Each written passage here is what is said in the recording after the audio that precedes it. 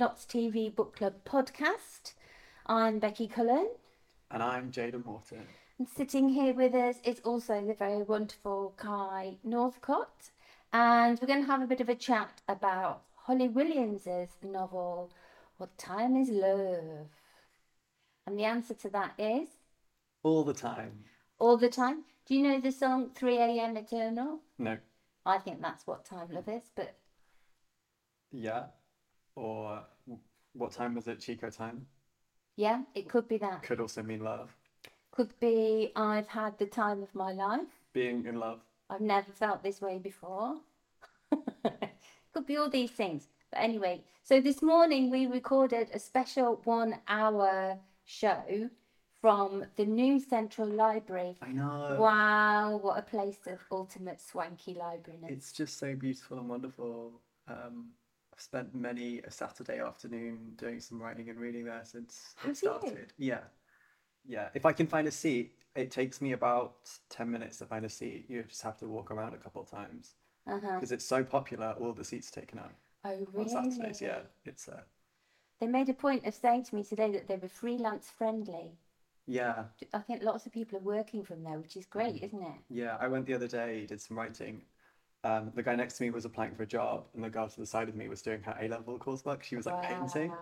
And Wow. they've just opened up that like beautiful play area as well that connects Yeah. sort of the back road where the college is to the front of where Broadmarsh used to be, like up to the train station. Yeah. And it's really gonna like bring the city together Yeah, I once think it's it's all great. open. I think you can get into maybe you can get into the children's library that way Maybe. along the side. Yeah. I love the children's library. I know. There's something really tactile about those trees, those silver birches. They're lovely. And we got to see the room with the dinosaurs in. What a room. Magical. I mean, I'm going to spoil the magic of television now because we pretended that we had been round the library earlier on today, We did. Jaden, to put the extract into the show. But actually, we went last week, didn't we? We did, yeah. And there was a dinosaur exhibition in one of the rooms. It's just a room with, Dinosaurs projected all over it. yeah. I'm moving house soon and I'll be redecorating my new bedroom, so Yeah. I'm taking notes. You're Need going four to have some projectors. dinosaurs. Yeah, dinosaur room. That would be quite good. Yeah. It'll be something. Yeah. Will you have dinosaur sheets, dinosaur lampshade, or will you keep it all neutral and I just think change the I'll keep it projections? all completely white Mm, and then just project dinosaurs onto everything. And then if I want something else, I can have something else. I could have an like the Teletubbies. underwater. Yeah. Yeah. Teletubbies theme bedroom, dinosaur theme bedroom. You Yeah. know, everything a 26-year-old man would need. Yes, that's right. The Teletubbies. So it was very exciting this morning to have an audience of real people. Yes. I think it made a bit of a difference. It felt different to me. Did they like laugh and cheer?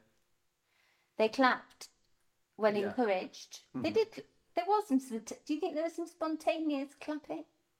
Yeah, that was the best. I wouldn't describe it as rapturous applause, Yeah. but it is a bit wearing. I think if you're in that sort of thing, it's like being an actor because you do a lot of sitting around and waiting for people to be ready for you to do something for 5 minutes intensely, and then Yeah. you go off again. Was it boring? Do you think, Kyle? No, not at all. Did you have? It was good. I think it's one of the best shows done. Oh, thank you very much. I missed it because I had to do my silly little job. It's all right. Silly little job to pay the mortgage. We It like does. it. If I had a mortgage, it would be paying it. Yeah. pays my Paying your landlord's rent. mortgage. Paying the mortgage, paying your landlord. Paying someone else's mortgage, I'm Yeah. afraid. Yeah. But one of my favourite bits of the show was the bit when we were walking around looking at the books, which I could have done all day. I had so much fun. It was the highlight of last week for me. I did say that, frankly, I was surprised there's any books left on the shelf. Yeah. Because there was genuinely, like, I know libraries are libraries, aren't they? But sometimes you think actually they have to appeal to kind of a broad bandwidth of taste. Yeah. But there were some challenging books in there as well that you would. They weren't all mainstream books, is what I'm trying to say. Yeah. Yeah. when I'd first been to the library a few times, thought that the range was a little bit outdated, and I think that that's fine. We know libraries don't have a huge budget, but what I didn't realize is around the corner at the start, just opposite the sort of like first bit of like community workspace area, is a section of brand new books. Yeah. And I was like, oh, here are all the books I've been looking for. Yeah. So yeah, I just was like slightly looking in the wrong place. Also, I went to look for Bellies by Nina Danan, which was recommended a few shows ago by one of the guests. And I was like, this book sounds fantastic. It's got like trans characters in, queer characters in. I need to read this now. The plot looks so exciting. So went to the library and asked if they had it, and they didn't. But one of the librarians said, oh, you can request it in from like another local library. So requested it in, had to wait like a week, I think. And then when we went last week for our tour, I picked it up. Brilliant. Yeah. Had it come from Brighton? Sorry. I wish. Yeah. It's a long way to travel. I think it came from like the West Bridgeford Library or something.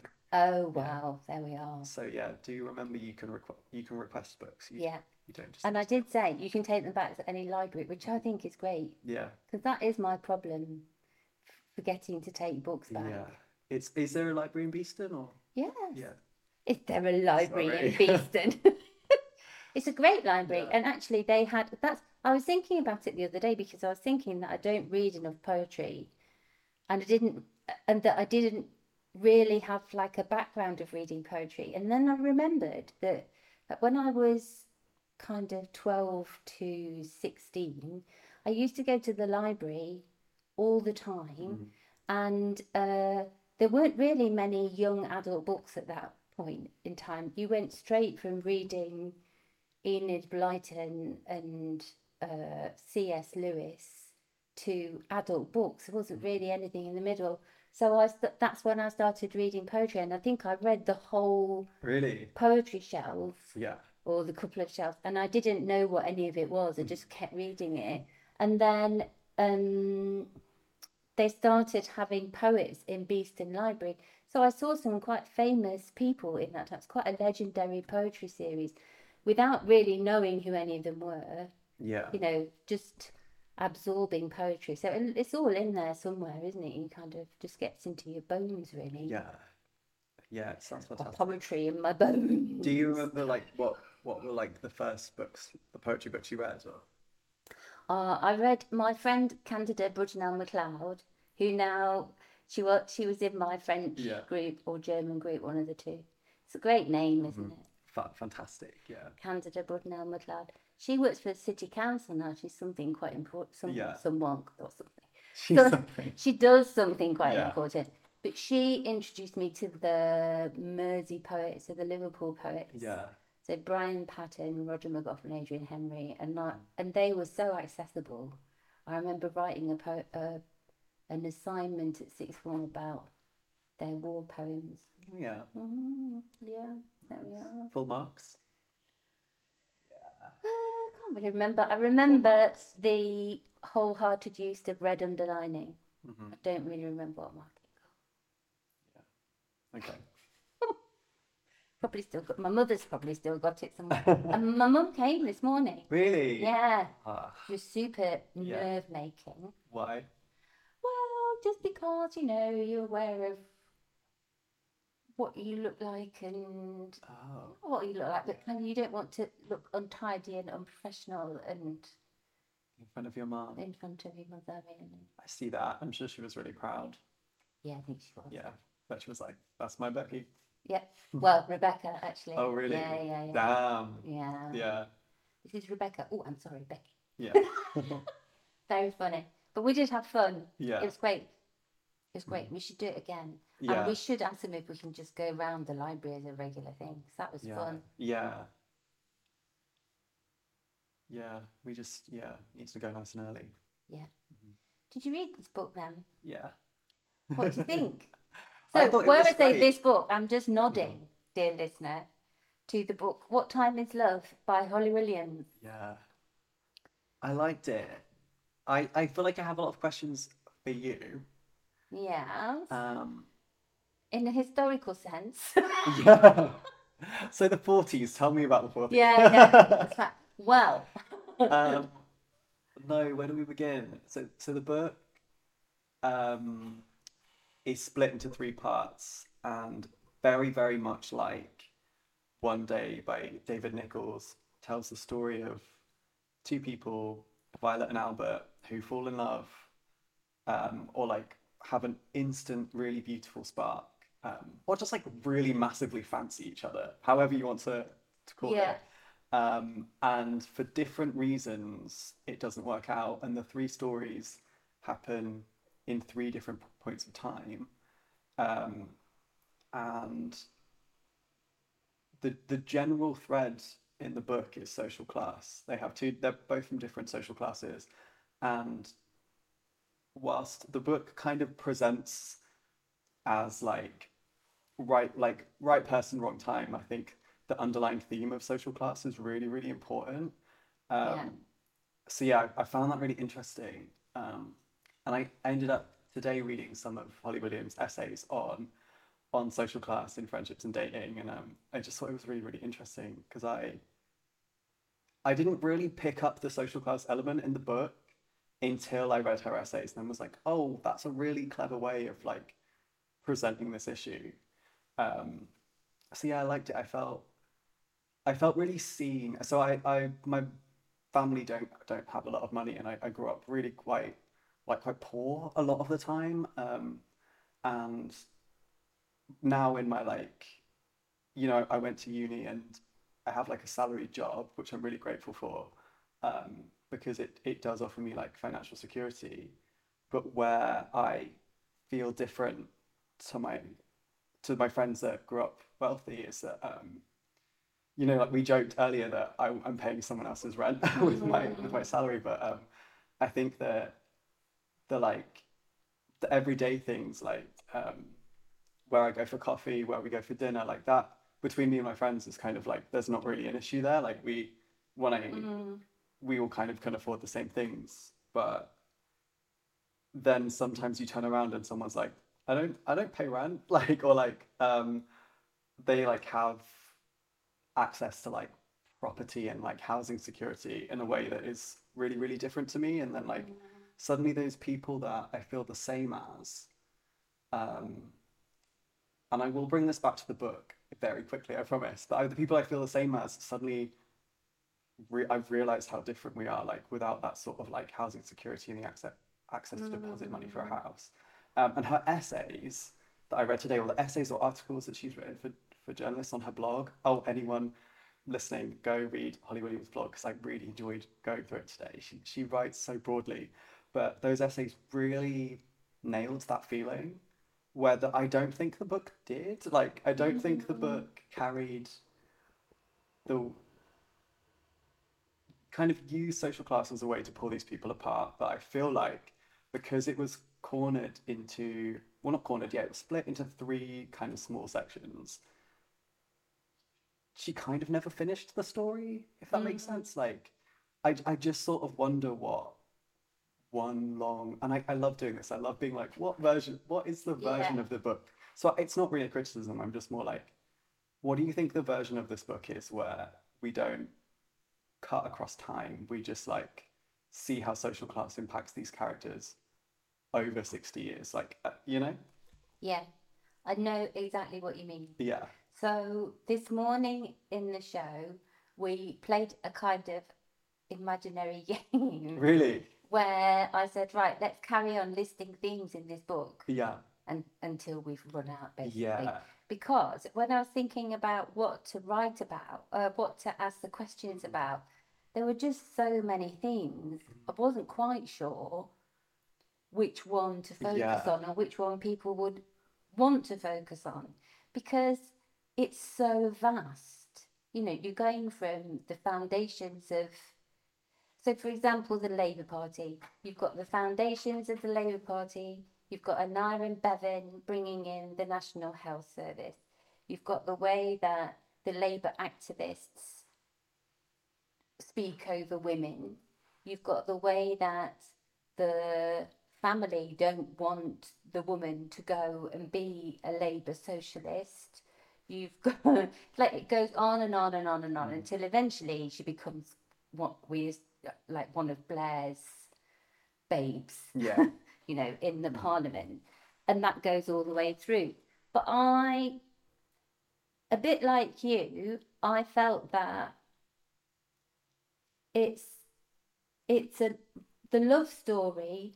It's all right to write a love story for one set of people without needing necessarily to show this is how. It's a really fascinating idea, isn't it? So again, I'm not criticizing, but I felt the first narrative was really strong, and that period of time I think is underwritten in literature.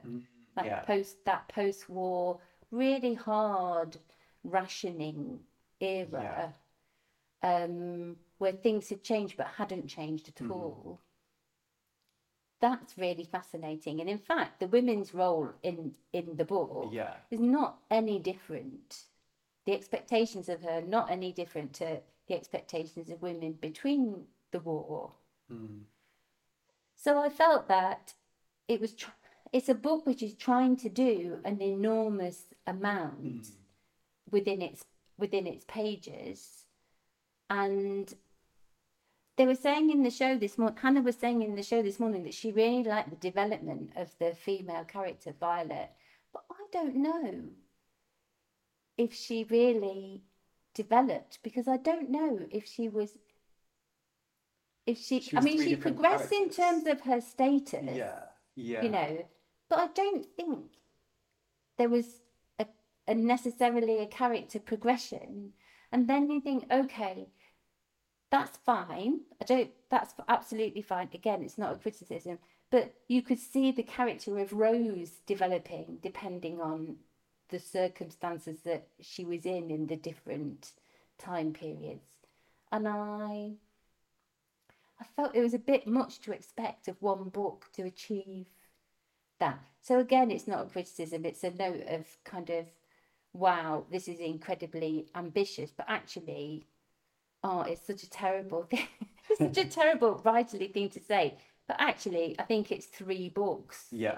I think it's 3 in books. one book, and I especially I really loved the first section, and I just was really charmed by it. The sort of the posh historical Oxford student. What uni? I can't remember. I can't remember, but I think it's Oxford. Oxford student who is a bit fumbly and awkward, and I was really charmed by it.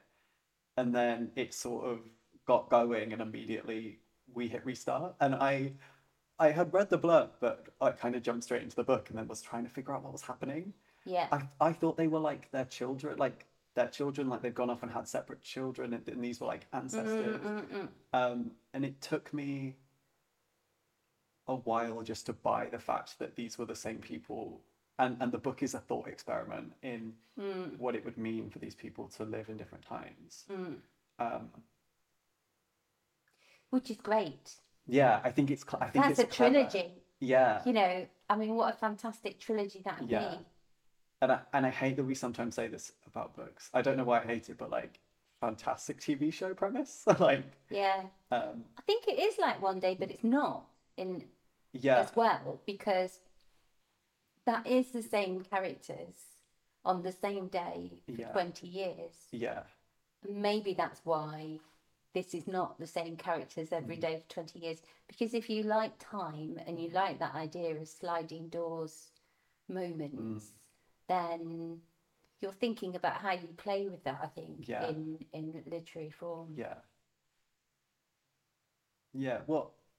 What do you think the book would have been like if, instead of having 3 sort of compartmentalized bits, there were sort of smaller chapters that intertwined? Do you think that would have worked, or do you think it would have been a nightmare?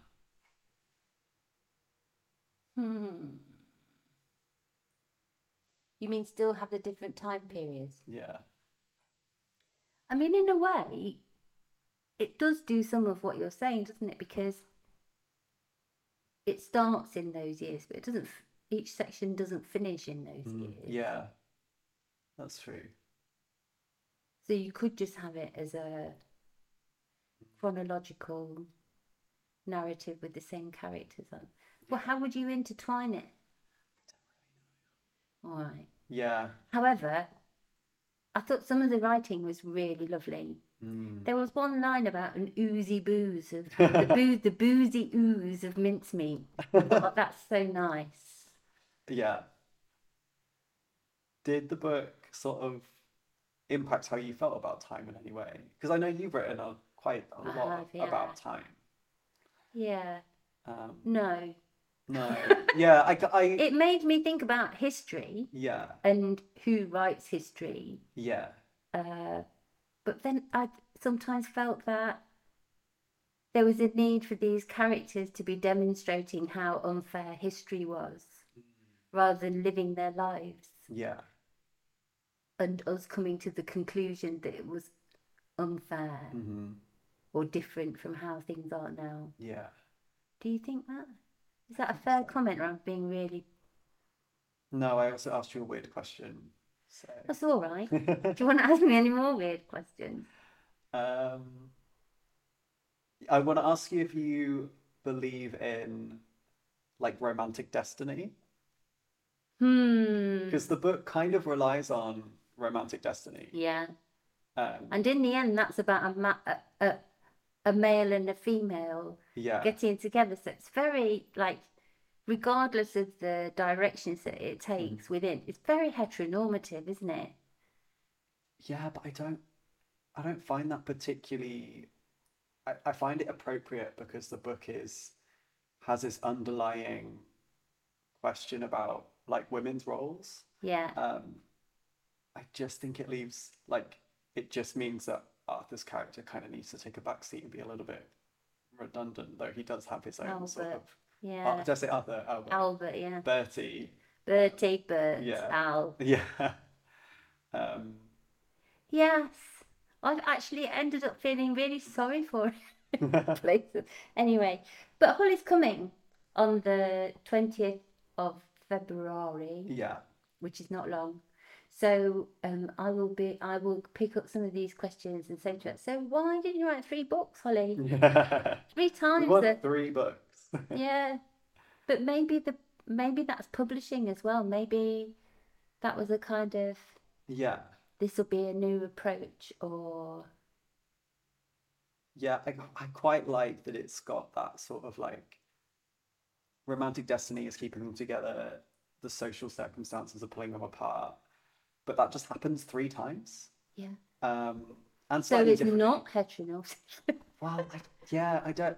I see what you mean, but I think the book kind of is written in favor of that. Like, if this book revolved around a queer couple, it would just be a completely different story. Would it? It wouldn't be that feeling that there's someone there for you and you can meet across, your eyes can meet, and you can fight against the odds and Yeah. against society. And Now I kind of love that. is that not what you get in a queer romance? I think so. I think that they're pretty. I don't read that much romance. Do you believe in romantic destiny? No, I don't. Don't you? No. So I can tell you that the first time I saw my husband, I looked Yeah. up and I saw him walking across the room, and I said to my friend, "He's nice. What is his name?" yeah, Like, there was something about him. yeah. You were just like drawn to him. I just thought, I want to know who you are. Yeah, I love that. Let's check in a couple of years, see what I have Yes, to say. romantic destiny. Yeah. Yes or no? So far, no. But maybe However, yeah.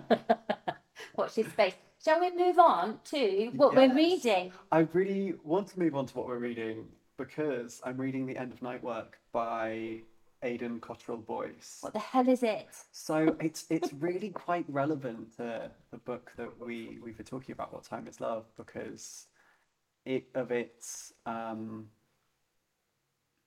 relationship to time. And I think that like these two books actually really compare because they have what I consider like a very strong like publisher's pitch. Like, if you want to pitch, like, I can imagine through the publishing process, Holly Williams went to her agent, like, I'm writing a book, and the premise is one couple exist in 3 timelines, and they're the same people, but their social class interacting in these different points of time affects the story. And the agent was like, that's clever, sharp, easy to bring to publishers, easy to bring to newsletters, outlet. Like, we can really build a discussion about this before you've even finished writing it. Like, that's one thing I really like about this book, What Time Is Love, is that it's just, I was sold instantly when I heard about the premise. Yeah. And it becomes a clever thought experiment. And The End of Night Work sort of has a similar pitchability to it. So tell us about pitch. The pitch is come on. This guy called Paul has a genetic condition which is like a hormonal. It's called has a hormonal disorder that is like basically means he undergoes rapid growth spurts in different points of time. So as a child, he looks about 6 or 7 until he's 13 years old. And then when he's 13, he goes through a rapid puberty where he ages 10 years overnight, or not overnight, but in a couple of days. He is a child in the body of a 23-year-old. And then for another 20 years, he remains looking like this 23-year-old. And the book kind of starts with him in his 30s. He's about to have a child, he's married, and he's got kind of like all the complex weirdness of just a person that exists in the world, and the author has really captured this nicely, but then like slowly starts introducing the reader to his childhood as someone that rapidly became 23 at 13, not emotionally, only physically, and what it was like to the trauma of looking like a 23-year-old and being like 14, 15, trying to go to high school, trying to finish your primary school. Like, it's really well captured. And what's looming over him throughout sort of like the central part of the book is his wife has had a child. The book actually is written as a letter to the child, which is really beautiful. Like, I love letters. I always think it's really beautiful. Love the epistolary moment. Yeah, it's lovely. But yeah, so he's had this child, and that's definitely impacted him, the way he thinks about like genealogy and sort of ancestry. Like, he starts kind of feeling that very deeply, and you can really feel that in the book. What is looming over him is his next sort of like hormonal shock, so what we know from the book is that people who have this condition, when they're like a child, that they have like a 10-year jump, and then at some point they sort of have like a 20-30-year jump or a 40-year jump, and you usually only have 1 or 2 like jumps in your life. So at any point, his body. And is there any signs that it's happening? It happens really quickly, like overnight, sort of thing. So at any point, is it real? Is it real? No, it's not. No, it's not real. The book, but it sounds real. Makes it feel really real. Yeah. So he is sort of waiting in his 30s to wake up 70, and what that kind of means for him. So 70 or 40 or 50 or you don't know, like it's doubles each time. You don't know. Okay. Yeah, it's definitely, the second one is much bigger. It sounds really good. It's a fantastic book. Who is it by? Aidan Cottrell Boyce. Is that Frank Cottrell Boyce's son, maybe? I have no idea. He used to be a member of the Green Party. He ran as a parliamentary candidate for the Green Party, which is quite important in the book, because the climate in the book, just like ours is slowly moving towards catastrophe. Crackage, yeah. And his body is sort of doing the same thing, like sort of like awaiting this disaster. Another really interesting part of the book, but I think I would maybe say is a little on the nose, is there's this very sort of strange and potentially a little bit unbelievable like social tension between old and young generations. So older generations are slowly becoming second-class citizens. And ageism is very, very real, but like there's this sort of movement to like remove like certain rights from the elderly and certain access to public spaces, which echoes Because what? Because they're unsightly. because they've not looked after the Environment. Yeah. Oh, right, as a punishment. yeah, and it sort of echoes like civil rights movements, and it's just like, but that's not like this very real thing that happened to people of color.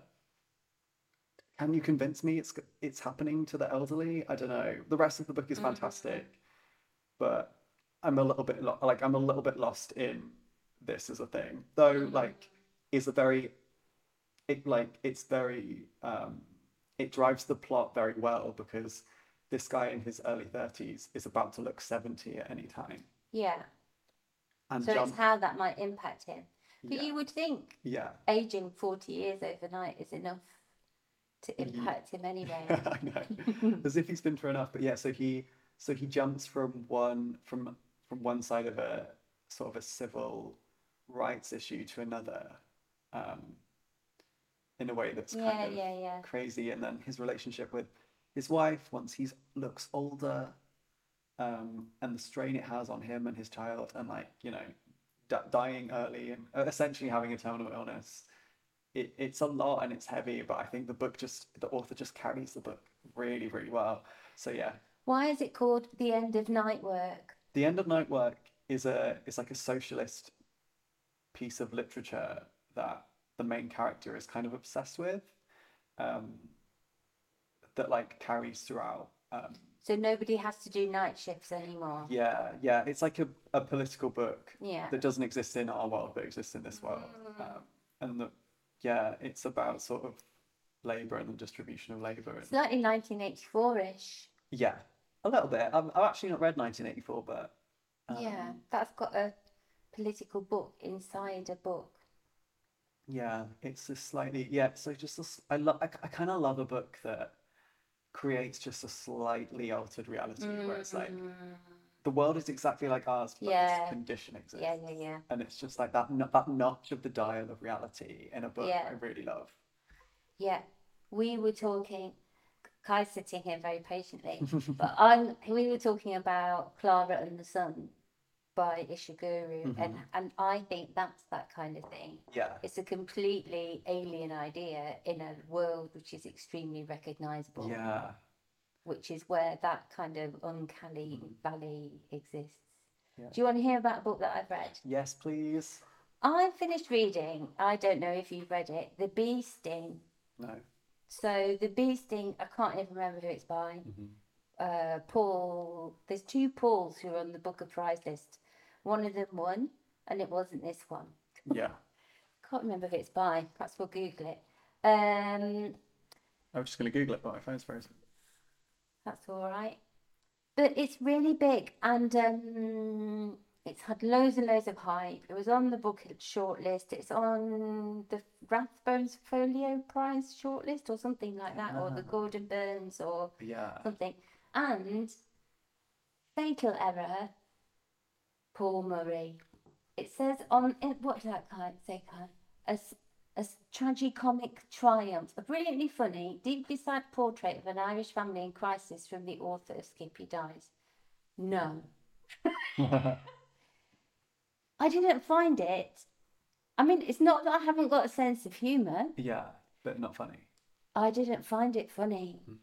Which is fine, isn't it? You know, there's different senses of humour, but it's just been so hyped that I just couldn't get into it. I found some bits of it really problematic. So it's basically a family in Ireland. The father has not been able to manage his father's garage business effectively because of the crash and the economic downturn.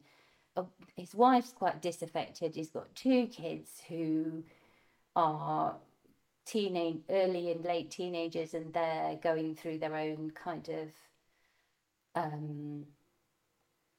searches for identity, and then you find out about her family and his family, and the bits about her family are really brilliantly written, but it's so harsh because there's lots of violence. She's grown up with lots of brothers, that big drinkers, for example, involved in petty crime, and there's that kind of sense that actually fine, show that there's absolutely nothing wrong with doing that. And then what happens is that somebody moves into the area who's from somewhere in Eastern Europe, and he's kind of like a catalyst for all these things starting to go wrong. So it's like a malevolent presence, if you like. But after a while, and there's also this sort of flashbacks, and you go back to their childhood, and you find out that actually she was engaged. Sorry, spoiler alert. She was engaged to his brother. Damn. And he was at university in Dublin in a relationship with a man, and came back to the village, and they got together. Yeah. The widowed fiance and him. And after a while, I just thought, I don't know what this book is trying to do. Yeah. This character comes in, and then there's this whole kind of eco theme in the background, and survival. So what's it called? Preppers, that kind of. Oh, okay. Like getting ready for the world to collapse. Yeah. But actually, their world is already collapsing. And what causes the collapse is this outsider, this foreigner, who's quite a one-dimensional evil character. And I thought, I don't know what they're doing. I don't know whether I'm being a bit dim. And actually, the point is that you can't blame all your ills on an external influence. So is this a comment on being a small island and welcoming people in and dealing with that? And I just lost patience with it, really. I finished it. Yeah.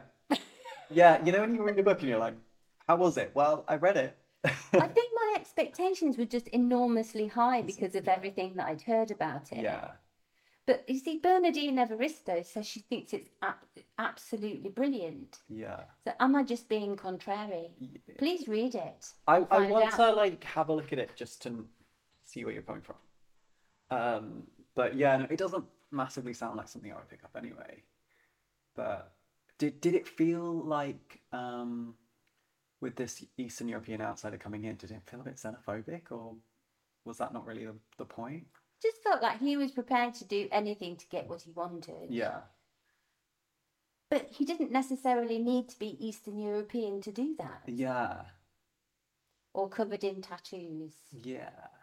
Yeah. Or stealing catalytic converters.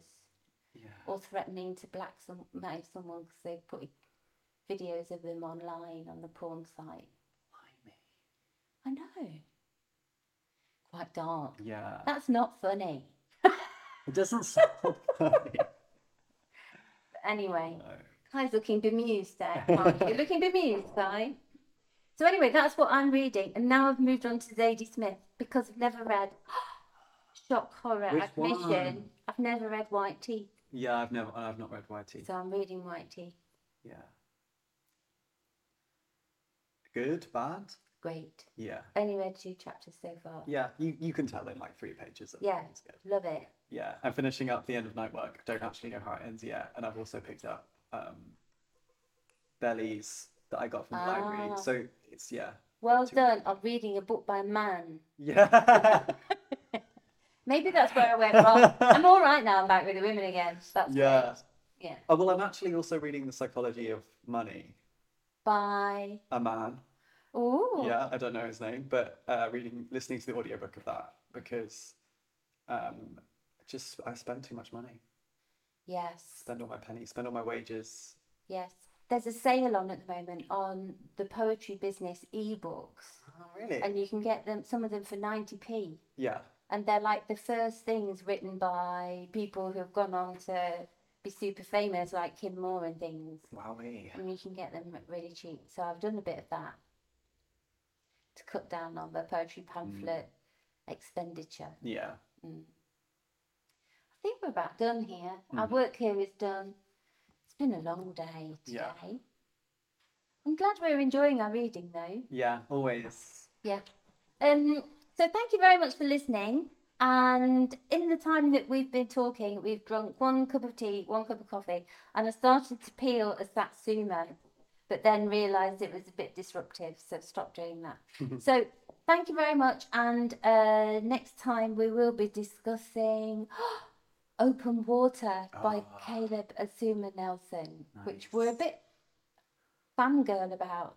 I am anyway. I'm a big fan of Caleb's Yeah, this book, writing. that book means a lot to me in ways that I will explain next week. No spoilers. All right. Thank you. Bye.